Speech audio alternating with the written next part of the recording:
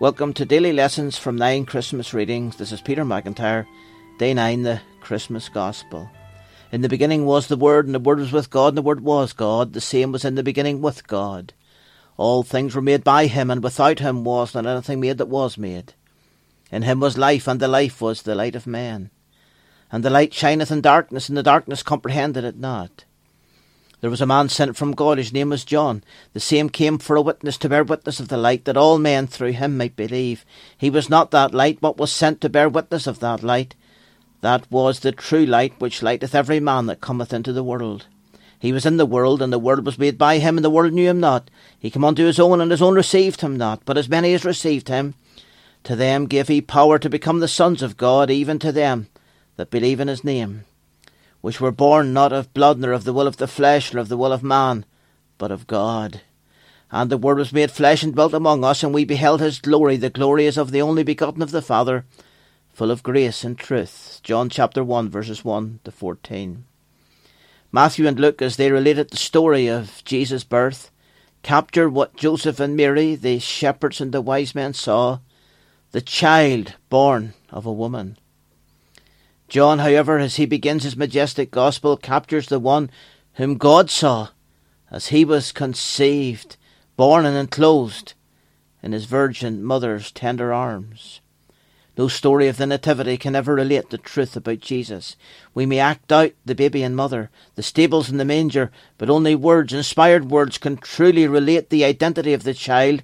Are there any words in the English language quite like these? They are unparalleled for their wonder and glory. In the beginning was the Word, and the Word was with God, and the Word was God. The same was in the beginning with God. All things were made by him, and without him was not anything made that was made. The child wrapped in swaddling clothes was the Word, the eternal and everlasting expression of God, the revealer of God to the universe and humanity, one who is co-equal with God, the creator of all things.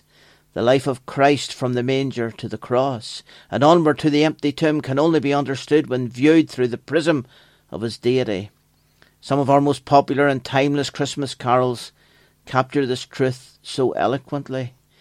Christ by highest heaven adored, Christ the everlasting Lord, late in time behold him come, offspring of a virgin's womb, veiled in flesh the Godhead see, hail the incarnate deity, pleased as man with men to dwell, Jesus our Emmanuel.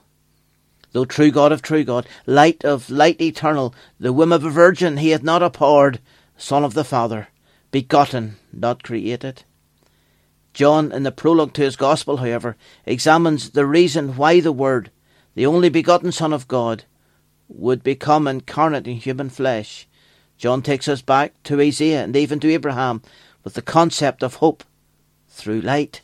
In him was life, and the life was the light of men. And the light shineth in darkness, and the darkness comprehended it not. There was a man sent from God, whose name was John. The same came for a witness, to bear witness of the light, that all men through him might believe. He was not that light, but was sent to bear witness of that light. That was the true light, which lighteth every man that cometh into the world. Indeed, we might well argue that John began where the Bible commenced, as the Spirit of God moved in a physically dark entity, calling light out of darkness at the beginning of time, so God moved again in a spiritually dark humanity, bringing new light through the arrival of his Son. The light that shines through Christ is the new life that begins in the heart and soul when a person is born again. But as many as received him, to them gave he power to become the sons of God, even to them that believe in his name, which were born not of blood, nor of the will of the flesh, nor of the will of man, but of God. Tragically, John, as he reviewed the life of our Lord, commented that there were those who remained in darkness, who refused the light, even our Lord's very own people. How utterly typical of humanity in every age. This season is characterized by so much activity, yet so many take little time for Jesus, who remains the reason for the season. Christmases come and go, and yet Christ is forgotten, yet he alone is our only hope in the darkness and uncertainty of life. For some, this Christmas will be the last. For us all, we will pass through a final Christmas, and few of us will ever know this to be the case. Then we will meet the King of Glory, not as a child in a stable or a man upon a cross, but as the judge of all the earth. Then the question will be, What did you do with Jesus, which is called Christ?